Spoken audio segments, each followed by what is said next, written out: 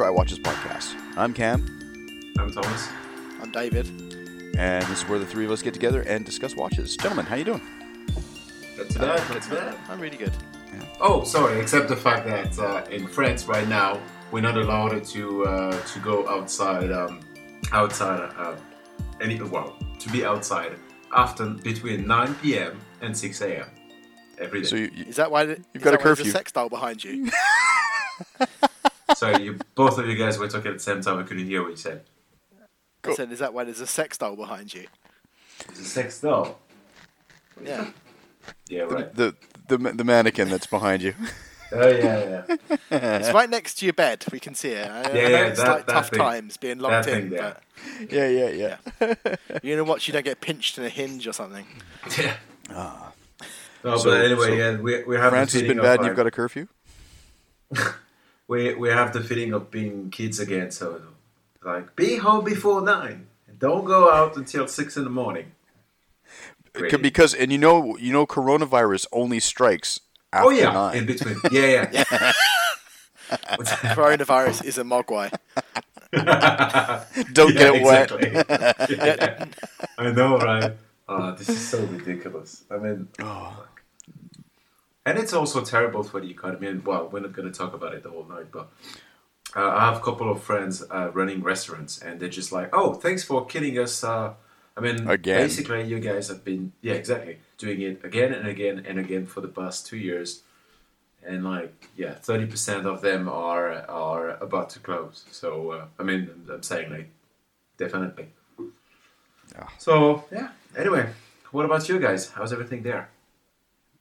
It's fine, but I'm still living in the U.S., so it just keeps getting crazier and crazier the closer we get to November. So It's a whole bunch of fun for you out there right now. Oh yeah, no, it's all gone. Everybody's gone off the rails. It's fun to watch. I feel kind of lucky because Norway's just normal life. Yeah, We don't really have any restrictions on anything now, so we're just cracking on as normal. I was at the pub this evening. It's just there. Yeah. Well, I guess we are going back to, at least I'm going back to some semblance of normality with, I'm going back into the office starting this week. So. Oh, they've let you go back now. Yeah. So they've set up a situation. Of course, there's all these new protocols and safety restrictions and stuff like that. I mean, the office is actually inside the refinery anyway. So it's always been like when it comes to safety and stuff like that, there's always far more than just going to a regular office anyway. You've got to do all of the safety training and stuff like that. Dave, you know the whole deal that you got to do. I work on a fab yard, don't I? Yeah, so it's exactly. The same idea. So it's just an extension of the normal safety protocols that you got to watch. So it's just when you're going out onto site and stuff like that now. We're restricted to the number of people you can have in a car at the same time. And you've always got to be, if you're leaving your office, you've got to make sure you're wearing a mask, or if anybody's coming in, make sure you've got a mask and all that sort of stuff. So the thing that gets me with all this is they say, wash your hands and stand a metre away from people. Now, I always wash my hands anyway. I don't know what dirty bastards weren't. Exactly. And to be honest, if you were within 3 feet of me anyway, you're probably too close unless you're my partner. Oh, yeah. So who's standing this close to you? The tube in London is an exception. Oh, yeah. But how often do you stand within 3 feet of someone? I'm not going to answer my this question. Apart from your wife and Thomas, apart from half the population of Paris. only the woman. Exactly half. Yeah. That's what I'm saying. Yeah. It'll all get back to normal. Shall we talk about watches? Because this is going down a really depressing avenue here. So. Yeah. Oh, sorry. This podcast is about watches. Oh, I didn't. Yeah. I don't know. Well, if you bothered to turn up half the time, you'd know. I was online before you today, so shut the fuck up.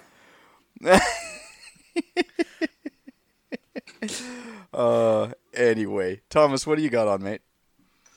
So I'm wearing the Rolex GMT. Oh, very nice. Yeah. Oh, nice. Always a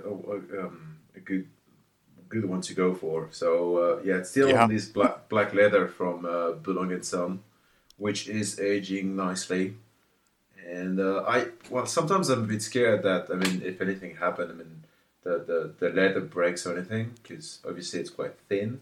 But luckily it's still there. And one thing for sure is I'm not really comfortable wearing it on this strap when I'm riding, because there's more and more people stealing watches in the street in Paris, and like being on a motorcycle with your watch quite visible, it's quite easy to steal it from you. So just grab it off. And if you come off, you're going to wreck it as well. That's the other point.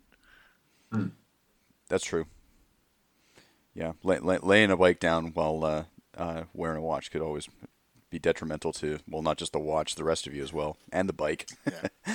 I'm just wondering if it happens to me, would I be worried about the watch or the bike in the first place? Interesting question. I love how none of those options are yourself. Yeah, exactly.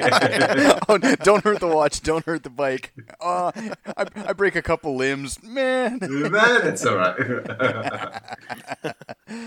How about you, Dave? What do you got on?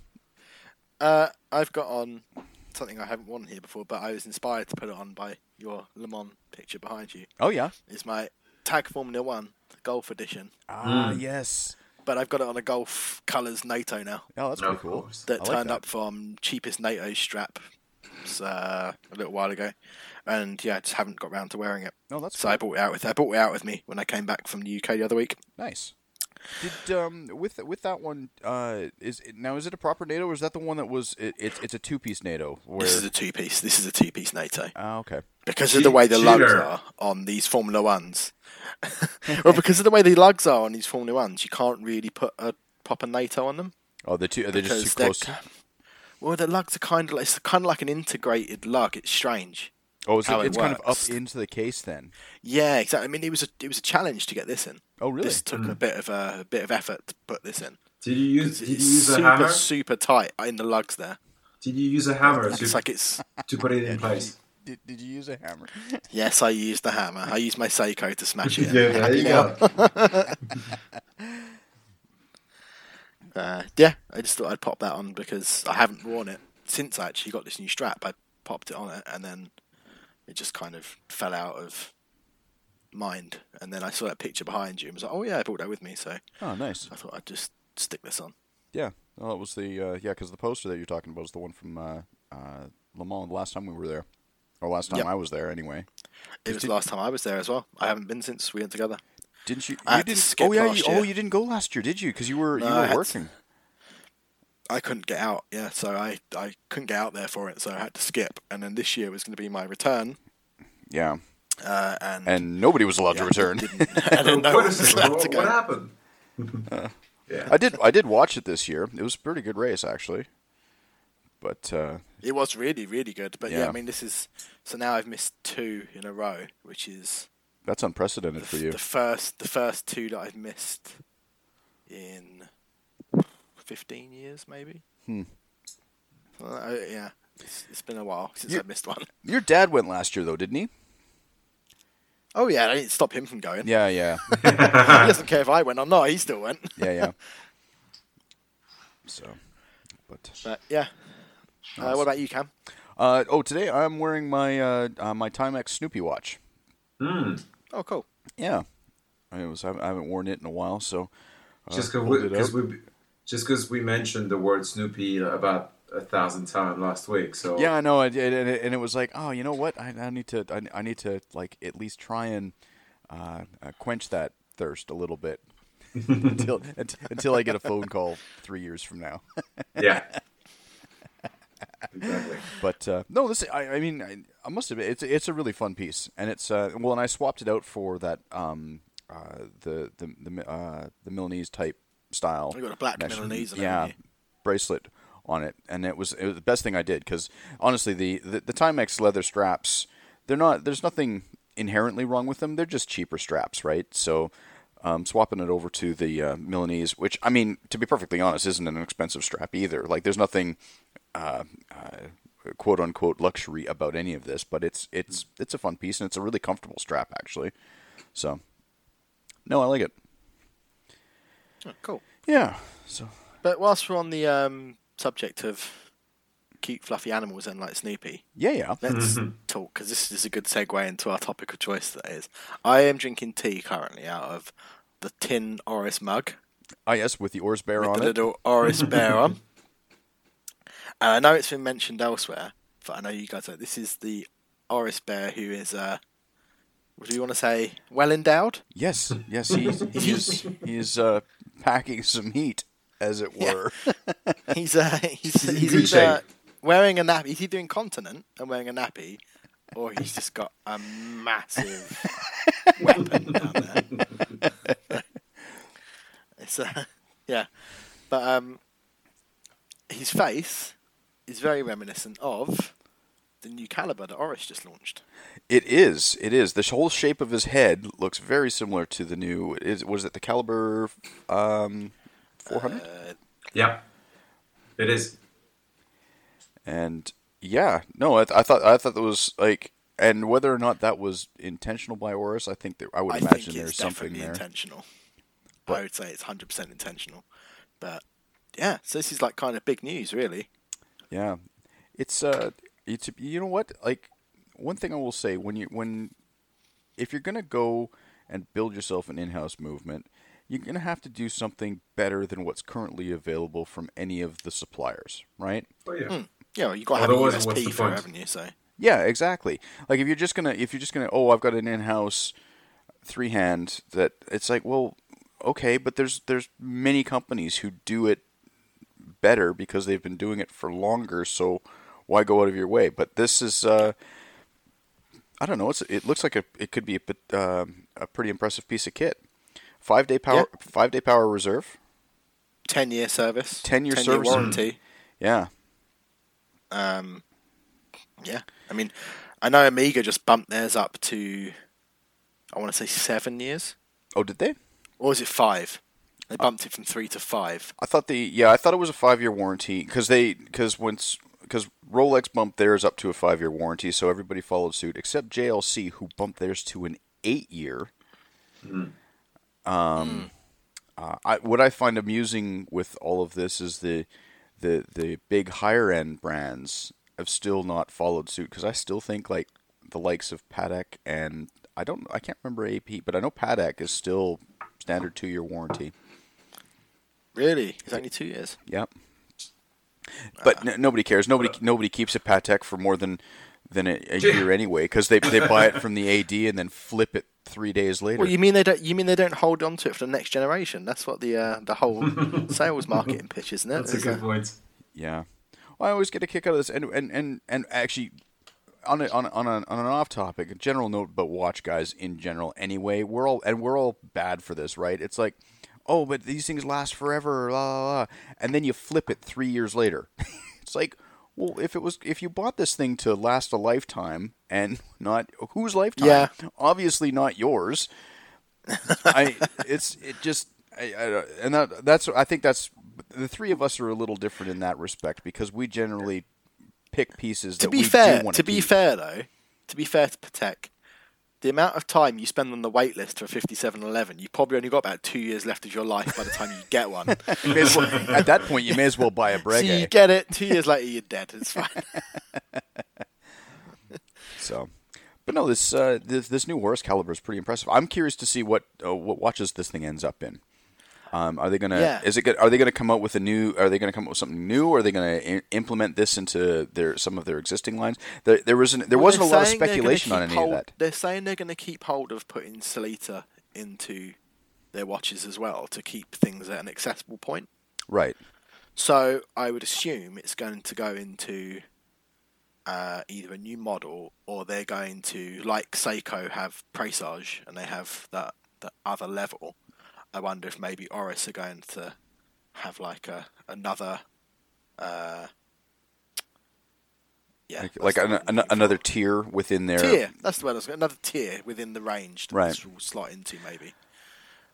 because they've already got some in-house calibers already. They do. They've got that 10-day... And they sit at a higher end higher end of the price and structure anyway for Oris. So yeah, I mean, I can't see this going into a Diver 65 or anything like that unless they do it as a Diver 65 that's advertised with having this movement, and it bumps the price up significantly, so it's separate from the rest of the range. Well, they could. I mean, it would be a similar scenario, like, because look at what it's just kind of similar to what Oris did with the Black Bay range, right? And all Tudor. and because they came out with their own in-house movement, and it again pushed out the ETA and moved into the range. So, and it would, I mean, if they're following suit in that aspect, but I don't know, Oris tends to do their own thing. I've always found that, like, they're not really, I mean, they chase trends like the rest of the industry based on what everybody's buying, because it's just marketing. And they're up there with Amiga for limited editions. I think they seem to issue a limited edition Aquis pretty. I mean, I bought one. I can't say anything. Yeah, but they do seem to fire out the limited editions pretty frequently as well. There was that Big Crown Pro Pilot that we talked about a couple weeks ago that I really liked. The one that was for the Reno Air Race. But I like that watch not so much for the limited edition factor, more just the design aesthetic of the whole thing. Just having that black PVD case with the blue accents. That's the thing I like about Oris as well with their limited editions. Again, we're going off topic here a little bit, but I like the fact that their limited editions, it doesn't mention it anywhere on the front of the watch. You always have to flip their limited editions over to see that it's something special. You just know that it's an Oris, and it's a nicely designed Oris. Yeah. And it's not necessarily screaming limited edition in your face like Speedmasters with like the mission patch on the dial, or Snoopy, or the Snoopies that you have and that I'm trying to get. Oh no, but I'm not complaining about it. But I'm saying it's a nice thing that Oris do, because you've got things like the like you said, the one we just talked about, the Reno Air Race. There's the Hang Gang edition. There's the Kerrisford Reef. There's the Lake Baikal. There's the Carl Brashear. There's so many. That's true, and you're right. All of the indication of the limited edition and whatever it's associated with is just solely on the case back. It always has been too. Yeah. Oh, except I will say this: the Oris that I had, the Audi Sport, did actually stamp Audi Sport on the dial. So. They go one way. Is that more a marketing thing by Audi rather than from Oris? Though, maybe? That was a whole thing, because that was back when they were actually sponsoring the Audi Le Mans race team, like, because they had back when Audi was in Le Mans and raced in WEC, right? So they because that would have been. The early 2010s, basically, like in and around there. So, because they started out, because they also started. No. I'm talking about Oris sponsoring them. Oh, sorry. No. I know Audi's been around forever. I'm talking about when Oris stepped in and sponsored them, because I think Tag Heuer was sponsoring the Audi team the way back at some point as well. That doesn't surprise me. Yeah. I mean, they all jump around because and Oris is also was a longtime sponsor for the Williams Formula One team as well, because there's some Williams Formula One edition Audis from 10, 15 years ago that pop up every now and then, and those tend to be a bit more branded. But racing guys who are into racing stuff tend to like the branding in your face, because that could be an interesting collection. Yeah. Try to go with every sponsorship, basically. Yeah. Yeah, it's like people who own Harleys. You always know that they own a Harley because everything nope. on it. Nope. Everything's nope. It's not true. It's not true. But I agree with you on one thing. There's two group of Harleys buyers. Either they're going for the full range, and even their underwear has the Harley logo, and they can't live without mentioning the brand's name every 5 minutes. Or for other guys like me, Harleys are really cool, but they're just one brand part. With other brands, right? So just one out of others. we'll get back onto this movement eventually, but there's a guy in my office who comes to work on a silver metal flake Harley Cruiser with blue hot rod flames down it. Okay. And he wears Harley Davidson jeans, a Harley Davidson t-shirt every day with a Harley Davidson belt, and he's got a Harley Davidson tattoo. Yeah, that's what I was expecting. So obviously, you need to have the Harley tattoo. Oh my god! I just look at him and think that's you in about 20 years, Thomas. Nope, no chance. No chance. We'll have this conversation again at some point. I mean, technically speaking, I would say that 80% of Harley fans are wouldn't stand in the same room than me just because I own a Harley and a BMW. Oh, that's true, actually. So they'd be like, yeah, I forgot about that. Yeah, and not only that, like a BMW, and you're turning it into a cafe racer too. So, like, they are kind of the antithesis of one another, aren't they? Yeah. So, wow, this topic's derailed yet again. Yeah. It's fine. But no, I think Oris have done a great job with this. I am looking forward to seeing. I mean, it's kind of like that. We talked about that Seiko movement a while back as well. That Tourbillon. Oh, the Crador one. Yeah, the Crador one, where it was just the movement release. So it's really hard, and us being just not really movement guys for that to any great extent. Like we appreciate it and understand the specs and whatnot, but it's not the main focus of what we like about watches, to be honest. It's the whole thing. It's all encompassing, the whole product and whatnot. So it'd be interesting. I'm really looking forward to see what they put this in. It's a shame they didn't do it a bit earlier and put it into that all bronze Diver 65. That would have been special if they'd done that. Yeah. Well, maybe that's just it. Like you were saying, maybe they're going to plan on. Maybe they are going to use this in some pretty special things. The only thing is that once you the stuff, and it's like all of these things, right? It's going to be something amazing, and it's going to be twice the price as to what, and we'll all sit there and go, "Oh yeah, that's really cool. I really like what they've done there. It's so technologically advanced. It's got all these things. I really like the design aesthetic and whatnot." But you for the same price you can get a Rolex, and that's what we all do. And I don't know if Oris will push their prices up that much. I mean, obviously it will be more expensive than the regular stuff. Okay, so Oris pride themselves on being, and it's always been their mantra to be like the everyman's watch, right? Kind of thing. Like it's. So I don't know if they'll alienate people that much. I mean, it's going to be more expensive. There's no doubt about it because they need to recover the cost of R&D, tooling, and everything for these things. Okay. There's a lot of money goes into making your own movement, so obviously they're going to have to recoup the cost somehow. Yeah. And rightfully so, an in-house design movement should command a higher price. Yeah, but what I'm saying is, I don't think it will be double the price. Yeah. I think there'll be a premium, but I don't think it'll be as much as you think it is. But you start putting a premium on Oris because like Oris isn't like they're not expensive comparative, right? But they're not cheap either.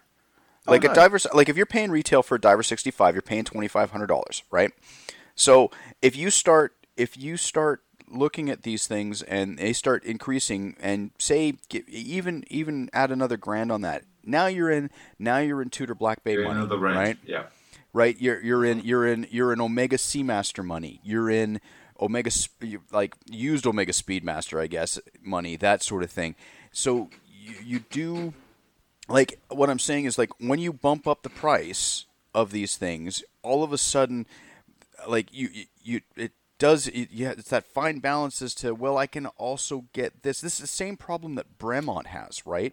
Where there's a lot of contenders in that price range. Like, you hit a certain price range, and all of a sudden, because right now, especially with the Diver 65, I think for the money, you're hard-pressed to find something that stands equal in quality for money spent, right? I'd go with that. I'd agree there. And even your Aquas, Dave, which is it's a bit more expensive because the Aquas does push into that Tudor range and stuff like that. Like you're, because the money you dropped on, because you were what, £2,500 for the? No, it wasn't even that much. Oh, wasn't it? Oh, okay. No, I think it was just about 21. I think. Okay. I paid $23 for my Black Bay, right? So we're 200 off, basically, And in the grand scheme of things, when you're kind of spending that kind of money, that is that kind of threshold where, like, for just that little bit more, you can get this. So it has to be really, and I believe that the Aquos that you got, the fact that it's a GMT, and like the color combination, the design, the aesthetic, everything, it ticks all the boxes. It is a great watch. And you know what? I would have been hard pressed at the time if this was 5 years ago. It probably would have been a contender when I bought my Black Bay. But so so I can see it's difficult just because Oris doesn't have, like, and let's not kid ourselves, like, brand cachet has an impact here, and Oris doesn't have the same brand cachet as, say, like an Omega or watch out, even Tudor. You're starting to be snub about it by saying brand cachet. I know. I'm just being realistic and what people look at when they buy these things. Oris has a cult following. That's true. They do, and they've been making great strides recently. And really getting out into the public consciousness a lot more, and I think they've been winning a lot more fans. Oh yeah. I think just from what they offer and the brand identity and the company mission kind of thing, and the way they present themselves, I think will and does bring a lot more people into the Oris fold. Yeah. And I get what you're saying, where, like, yeah, okay, so the money you'll be up there in Tudor money, but I personally think Oris has more personality than Tudor. Probably. Oh my god! They're oh my independent. god! Oh my god! This is going to be a big fight. In the left corner, we have Tudor representative. On the right side, we have Oris one. That's a great example, actually. Are you ready for Rampage? It's like what Cam's saying is it's like a boxer going up a weight class. Yeah. So Oris are now bringing out this movement, which is going to a three-handed movement. It's going to take them some of their stuff up another level to contend with people who they couldn't really contend with before. Mm-hmm. And it will be interesting to see the fallout of that and what happens. Like I said, I think personally, and this is a personal point of view, that Oris has more personality than Tudor, and I think that comes from Oris being an independent brand, and I think they have more of an identity than Tudor does, where Tudor seems to just be another wheel in the corporate machine that's owned by Rolex. Yeah, the audience cannot see that at the moment, but Cameron's face is turning a little bit red, and there's a little smoke above his head. No. I think Dave's got a valid point, because the thing is that I agree. The biggest complaint that everybody has about Tudor is the fact that they blew it out of the water 10 years ago, and they've been resting on their laurels with that since then, right?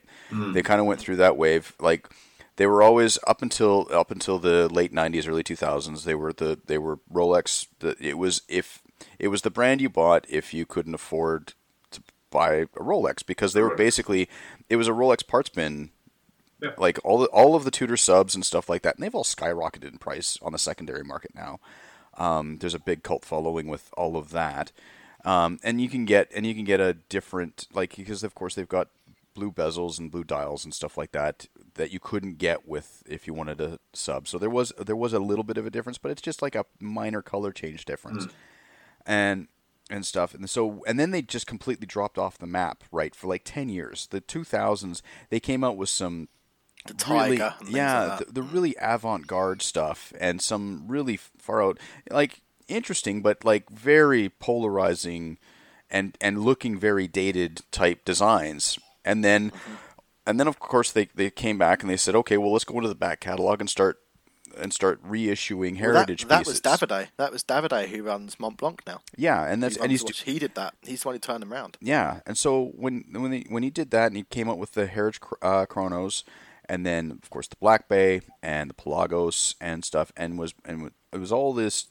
stuff that harkens back to Rolex and Tudor in the 60s and 70s, right? They're in their heyday, and the timing of that and people's tastes and what people were looking at, because of course everybody's looking into vintage market and stuff like that.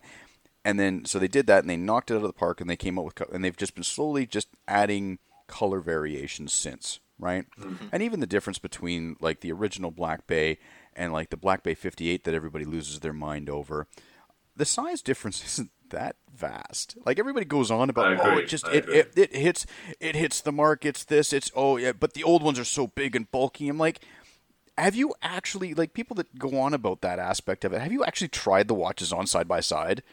Yeah. I have. Multiple times. And there isn't enough in the Black Bay to make me go, oh, I don't want mine anymore. I want that because it's, you know, it's a little bit thinner and it's got this and it's not that different. It's just a minor variation. If you don't have one and you're looking to get one, yeah, go for the 58. So they're doing the Rolex thing now then, where Rolex brings out a new watch and it's a minor change. Yeah. Tudor are doing the same thing, so they're just basically, again, Rolex's baby brother. Yeah. So and because that's all anybody focuses on with that particular brand and stuff like that, I agree with what you're saying, Dave, about Oris having more personality, because they don't have, like, they've got their own set ranges and stuff like that. That they're like their Diver 65. Their Aquis ranges, their Big Crown Pro Pilots and stuff like that. But I think they do a much better job of creating different variances of all of those pieces than, because you got such a wide range. And so, like, you can get it for any aesthetic. And, like, the 65 comes in different sizes as well. Like, it's a broader range. It's a far more casual watch, because it's not and even though they call it a Diver 65, like, it's not a die-hard dive watch. I think it's only got 100-meter water resistance rating. It's only 100 meters, yeah. Like, their proper dive watch is the Aquis that you've got, because is it 300 or is it 300? Yeah, I believe. So it's around here somewhere, but I can't find it to check.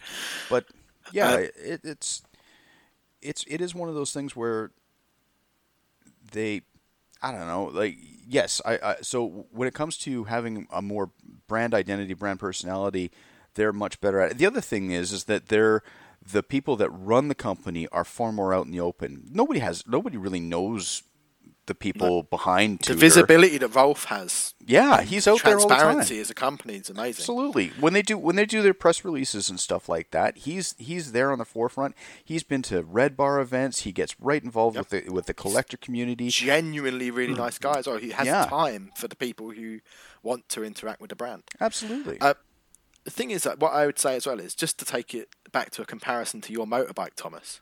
Yeah. With Oris and Harley, like, you don't buy a Harley because it's the best motorbike in that price category. Because let's face it, they're not. It's a shit bike for the money you spend. But you buy it because you want a Harley and you want to be part of that story of having a Harley. And I think the same thing will happen with Oris with this new movement. Are you trying to convince me about?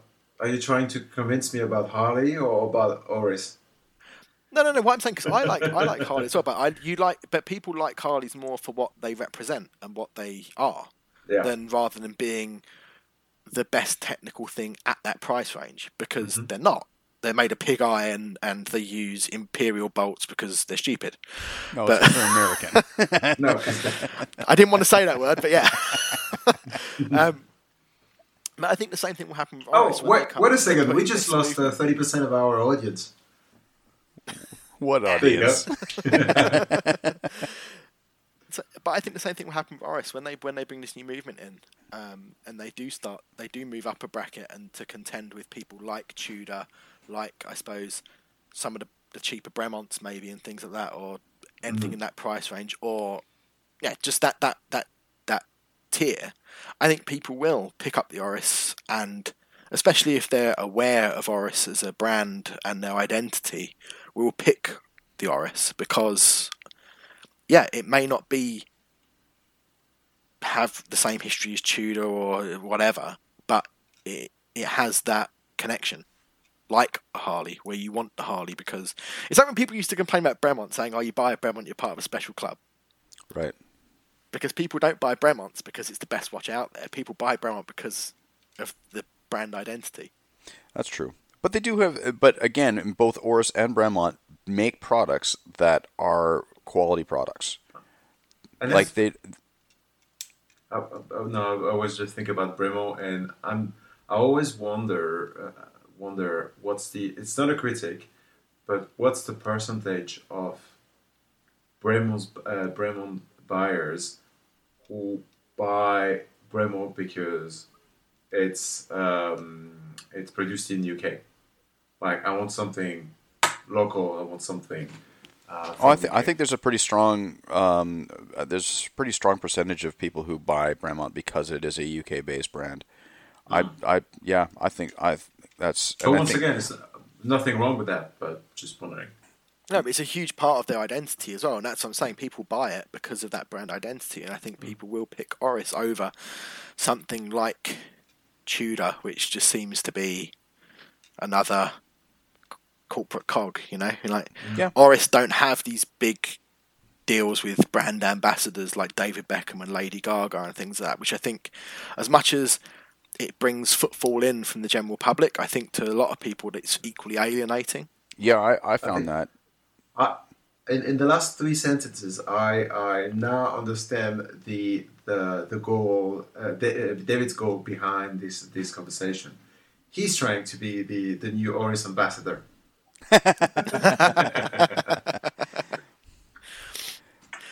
Yeah, for desk diving, that'd be it. Hey, they work well for that. They do. I mean, look, as long as they don't make me a brand ambassador for this new Ralph Lauren polo watch with the rake. Oh. Like, it's fine. Well, okay, so right. So they've come out with now Ralph Lauren Polo came out with the little horsey watch a couple. What was it? I don't even think we talked about it because we glazed over and went past. No, because we talked about it. No, it's just good because we're generally talking about watches. Oh yeah, but it was. But I don't know what the like. There seemed to be a lot of press about that watch for whatever reason, and I didn't get it. It looked gaudy. It's in a realm of watching like it just like reeks of the whole fashion brand. Like, look at me, I'm wearing this particular brand type thing. I only saw it reported in one place, and we know where that place was. Yes. And this is the same place that also reported the other day. NBA star spotted wearing an Apple Watch. Oh. So, I think the editorial lines are getting blurred there a little bit with the companies that produce these things, and anyway, but potentially, I can't say one way or another. But you can. You just have to say allegedly before you say anything. Oh, is that? Oh, yeah. Well, that's the Scottish Watch's approach to things, isn't it? I do like that. It's Ian Hislop way of saying things as well. But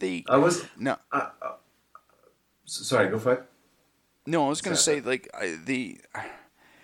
I mean, it is funny because you look at us. We spent an hour last week talking about the fact that they stuck Snoopy on Speedmaster, right? Mm-hmm. And then of course we've got the Ralph Lauren bear, which again is just another mascot, and they've put it on the dial of the special edition rake, and of course the bear's wearing a tuxedo that's a little disheveled, and he's drinking a Negroni. That's my problem with it. It's not that they're doing anything else, it's that they're appropriating the idea that the Negroni is the best cocktail, and it isn't. I'm sorry, it's not. Agreed. It's really This is the only thing that bothers you in this whole Oh, the watch is horrible. It's brutally ugly, and I wouldn't wear it because the only thing that I like the fact that the only thing Dave is really biting is the oh my god. He's drinking a Negroni. It's supposed to be the best one, but it's not. Because it perpetuates the idea that Negroni is great, and it's becoming quite a hipster thing now to drink Negronis, and they're not the best. It's a very watch thing. I've noticed. I like Negroni, and I like old fashioned, and I'm not saying they're the best. You ride a Harley. No one knows what you think. Wait. Sorry. I want to step back. I'm not even answering that. I kind of missed the comment. So sorry. Are you saying that the Negroni is a better cocktail than an old fashioned?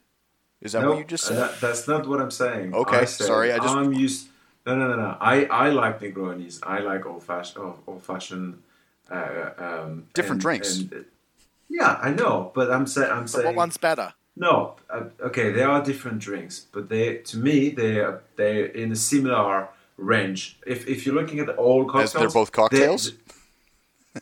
And Thomas, what one is better? Because if you say a Negroni is better than an old fashioned, that's a really odd way to announce your departure from this podcast.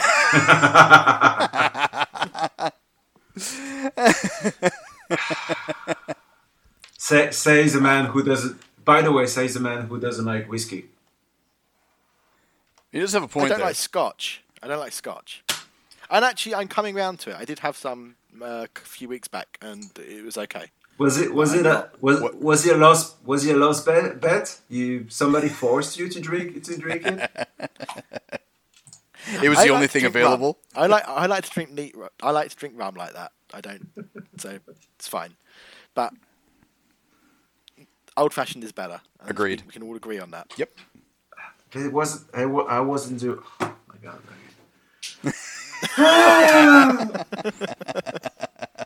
Okay, going back to the watch. One thing that I'm curious about is I hate the watch like both of you, but I was actually looking. But you hate both of us, or you hate the watch? I was looking at the. Yes. No, I hate you. I don't hate Can. I hate you. She said, I hate the watch like I hate both of you. And I was like, okay. I was looking at the special strap they came up with, and I have to say I want to see them in real life, because I found it quite interesting that some of them really look like classic. College hat. Not hat. Sorry, tie. Different word. Have you noticed that? Like the coloring on the strap. The strap look like a tie, which makes sense considering that Ralph Lauren first business was selling ties. Selling ties. Yeah. Was it? Interesting. Yeah. I didn't know that. Huh. That is a. I mean, I was too engrossed in the dial to notice the strap, to be honest. But also there's a denim one, which you probably won't like. But anyway, that's just a different variation, which I find quite interesting. Just the strap, not talking about either the watch or the cocktail. Yeah, because the cocktail one is the one done with the Revolution. You're talking about just the standard range of these. Yeah. You've got the crocodile, the calf skin, and the denim one. Yeah. Yeah, okay. Interesting. Which is more or less, it's more or less the same. To be fair, I didn't know the watch or the rest of the collection before this conversation, so I just discovered it, but they all look quite similar. And what we're talking about pricing here, these are $2,000 a piece. Wow. They're hovering around on average, they're about $2,000 a piece. So I'm hoping that they've at least got a decent movement in them. Like what are they running? It's called the RL200, but it's a Sellita. I'm pretty sure it's just been renamed. Yeah, it's a rebadged Sellita. Yeah, but it's got So wait a minute, does it mean that they are selling in the same sort of price than Oris? So technically speaking, it's a competitor. Well, technically, yeah, it is. I suppose, to be honest, it's a price competitor, I guess. But yeah, that's it. Oh man, yeah, You've got to be a serious Ralph Lauren fan to buy one of these at that price. Or a Negroni fan. So when is yours arriving, Thomas? I was gonna say Matt Rennick's gonna have one, guaranteed. He's always been the big proponent of Randy. Actually, I'm waiting for his new book to arrive. Okay. Yeah, I had that. I'm actually really looking forward to that, because he did A Man and His Watch, which of course all the watch nerds go on and on about, which is a great book. And then but this is the Man in His Car. So yeah, I'm looking for that's I had it on pre-order, and it's just been released. I've seen it pop up on Instagram here and there and stuff as well. So But no, but he's always been he keeps perpetuating this whole Negroni thing because he's got and I've seen interviews with him and he talks about having like old cases of Campari and stuff like that that's was made back before they changed the recipe and stuff, and it makes a particular flavor of Negroni that. We just lost David. David, are you still here? No, he's giving up. Yeah. I'm clinging on. So, actually, there was going on to something that I actually like. Was have you seen the new IWC Top Gun chronograph? Nope. They've let me see if I can find it here. I don't. It's one of those brands again that I don't really pay too much attention to. I can see it here, the IWC Top Gun SFTI edition. Yes. Now I wouldn't have known that was any different to any other one that they do because it looks pretty much the same as all the other pilot watches. Yeah, I think it's got the silhouette of the plane on the back of the second hand. So that makes it the Top Gun edition. The counterweight's a little. It looks like a little. I don't know if it's an F-14 or whatever, but yeah, it's very. Now I like it. I don't know what I think of it. One little comment. Okay. One last comment about Ralph Lauren hated watch. I was just quickly looking at the strap price. So the one with the tie effect, they're selling for €290. Just the strap. Just the strap. Yeah, wow. Which is technically speaking about a third more expensive than Billangson. Which quality is there? I'm not sure you'll have it with Ralph Lauren. Yeah, no, you get depending on who. When you start getting into straps and stuff like that, like when you get into that upper range and stuff, there is a lot on offer for that kind of money. Yeah, absolutely. I just reading about this IWC here, and the Hodinkee article says, in response to what most considered a failed U.S. military operation Rolling Thunder during the Vietnam War. I mean, do people not consider the Vietnam War a failed operation in general? Don't mention the war. There goes some more listeners. We don't. I mean, we're still in 2020, but considering how shit was this year, who knows what's going to happen next year? So don't mention the word. I guess, and the other issue is that when you get down, and if you scroll all the way to the bottom where you see the price. The price. I was going to say it's an IWC. What's the price? Oh. Yeah. What's that price? $91.50 USD. It's just too much. What it is. And I like the way it looks. I'd like it more if it didn't have the aeroplane as the counterbalance. Oh, okay. Then in that case, I think you can just pick up a regular IWC for that. It comes essentially with a very similar dial, and you'll get within that range. And you save yourself a load of money. Yeah, probably about $3,000. It's so ridiculous. I mean, I people complain at Bremont about their pricing and stuff, but I would say that IWC are an even worse proponent of inflated prices. I was in an AD a while ago, and I looked at the Big Pilot Le Petit Prince. Oh yeah, that's a nice watch. It's a really nice watch. It's also $12,000. Yes, it is. And I sat there with the AD, and I said, "You know, it's really nice." I said, "But this isn't worth $12,000. Like, I don't know how they can justify charging $12,000." And the AD went to me, "Yeah, I know. It's really not." He's like, "I'm not going to lie to you." He's like, "It's not worth $12,000." He's like, "But people who love IWC will pay it." Yeah. And that's an interesting one because I don't know a lot of people that love IWC to that level. Like we know a lot of watch guys, and all of them when it comes to IWC, they all go, "Oh yeah, it's like you forget about them a lot. They're not a brand that really occupy a lot of time in my mind. I've only known one guy in the wild to wear, and it was a what's their I think it's their Type 18. So just the standard three-hander fleeger, but then it was not the oversized like big pilot that they are known for. So it's like a 40 mil size, and he wore it on on the bracelet actually, that 4-link bracelet that IWC has. Really nice looking watch. Like it's a really good looking watch, and it's low key and understated. And unless you're like kind of in the know, you don't really understand what it is. So it's only watch guys, but he was one of the project managers on that I worked with back in Farnborough, and it's a great look, and it looked great in the wild and stuff like that. And it was weird, and I don't think he was a particular he didn't strike me as a watch guy. Like we never got into conversations about it and stuff like that. I think he actually went in, just liked the look of the watch, and that's the watch that he bought. It's so rare to find somebody who is like an IWC collector.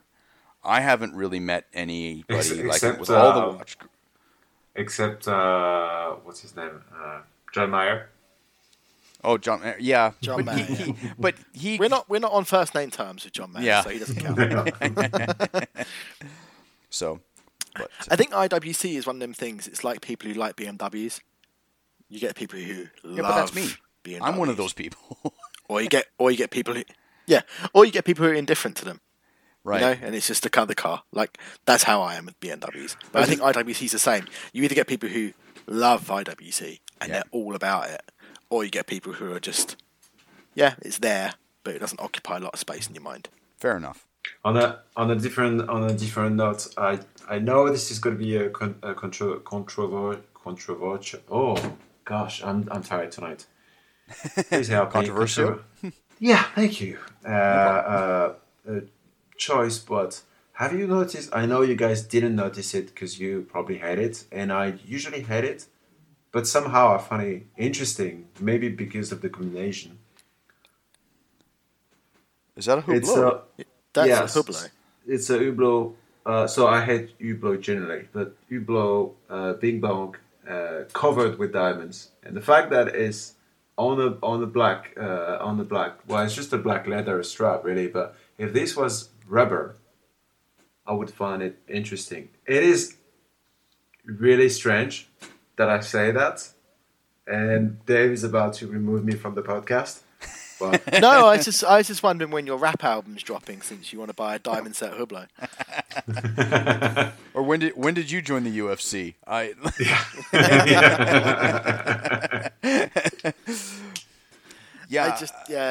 Again, and you take up much brain space for me. And you're right. Yeah. Like I did completely glaze over. So is this the how do you even say that? The Hublot reveals the stunning. I'm not even going to attempt that. Yeah. Thomas, help. Yeah. You're French. How do you say that? The word that starts with J. What do they call this collection? The haute joaillerie. That's a word you should be able to. You should know, considering that you're interested in watching. Joaillerie. No, it's actually tricky to pronounce for English people. It's true. Joaillerie. Joaillerie. All right. Yeah. You can't find that if you don't know. No. It's I mean. Yeah, I would probably never wear it. First of all, because I don't have this sort of money. One, and secondly, I would never spend that sort of money in a watch. And three, definitely not. Buying anything Hublot. Yeah, there's a whole bunch of boxes it just does not tick for me. Yeah, it's one of those things I can appreciate what they've done with the gem setting and getting all those diamonds the same size and clarity, and it's an impressive exercise in jewellery. Mm-hmm. I just don't sell or do enough cocaine to want to buy it. I agree. But then again, I would wear Rainbow Daytona, so Yeah. So you wouldn't. So basically, you wouldn't sell enough cocaine, but you will sell enough ecstasy for the Rainbow one. Because if you sell enough ecstasy, you can make a killing in bottled water as well.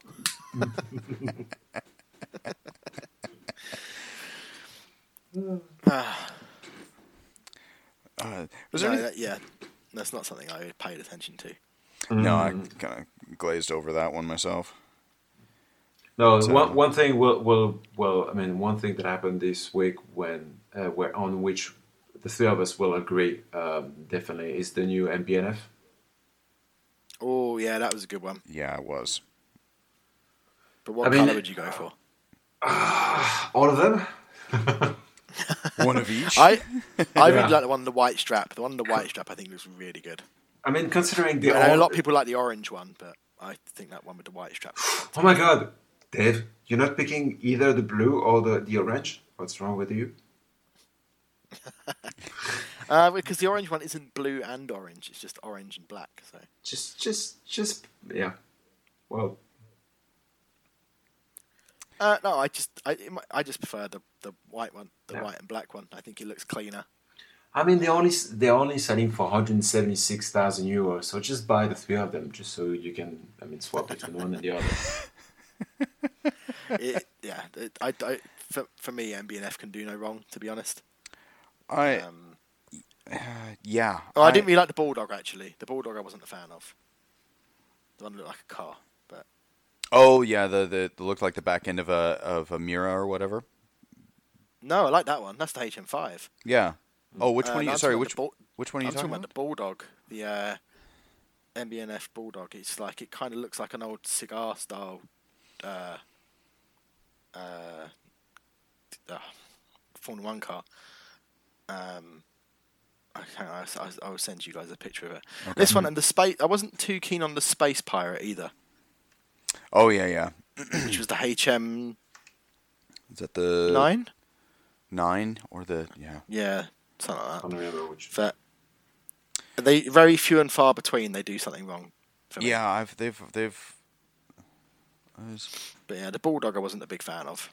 I don't remember that one. Okay, well, I'll throw a picture of that up in the show notes so people know what we're talking about or what you're talking about because I didn't know what you're talking about. No, this new. Either. No, I'm with Dave on this. Like MBNF, usually knock it out of the park. Like I like all their stuff. I mean, right down to what you get into the Mad Gallery and stuff like that. They've got some of the pieces and everything that they've come up with are really, really cool. But just that smidgen out of the price range. Yeah, just a bit. I mean, any of their legacy collection, really. I mean, yeah. Their legacy color, machines are amazing. They're just amazing, yeah. Yeah, no, I mean, they've. when was probably like 10 episodes ago when we were talking about a one watch collection. Yeah, I'm still staying on my choice. You're standing by your choice. Yeah, I know. I'd agree with that. The one they did with Moser was amazing. And that Fume dial that Moser does on an MBNF. Yeah, it's hard to fault that at all. But I mean, let's throw out. Let's put out the perfect project combination would be MBNF, Moser, and Black Badger. Well, Black Badger's done some stuff with MBNF already. Yeah, they did the HM6. But I'm saying the three. No, but I'm saying the three of them didn't work. The three of them on one project. That could be amazing. That would be pretty cool. I'd like to see MBNF and De Bethune do something together. They're very similar aesthetic. That's for sure. Like and their inspiration tends to land in the same spot. They're very sci-fi, space theme type inspiration, which I mean. That's why I think it could work well together. They both did something. Yeah. Hits all the nerd categories for us. Yeah. Yeah, definitely. But no, this this new MBNF, and just having another look. To be honest, I'd go with the blue one. That'd be my pick on these three. There you go, Thomas. You get orange. That's fine. I mean, just you. I mean, as far as you pay for the three of them, I'm happy with that. Pick your favorite color. That's fine. Yeah. I'll take any of them. Yeah. If they're being given, if they're being handed out, yeah. Oh yes, for sure. Amazing. Right. All right. Well, should we call this one and then go find out ways to make our millions so we can buy each other an MBNF in time for Christmas? Yeah, absolutely. Yeah, that's a good idea. Let's try to find a solution before the next episode then. All right. It's called Your Kidneys. I still don't think we'll have enough, but yeah, we'll give it a go. Not the way Thomas treats his. No, not the way any of us tell you that. All right, guys. Good stuff. All right, gentlemen. Yeah. Have a good one. Thanks for listening, everyone. Thanks, everyone. Bye-bye. Have a good one.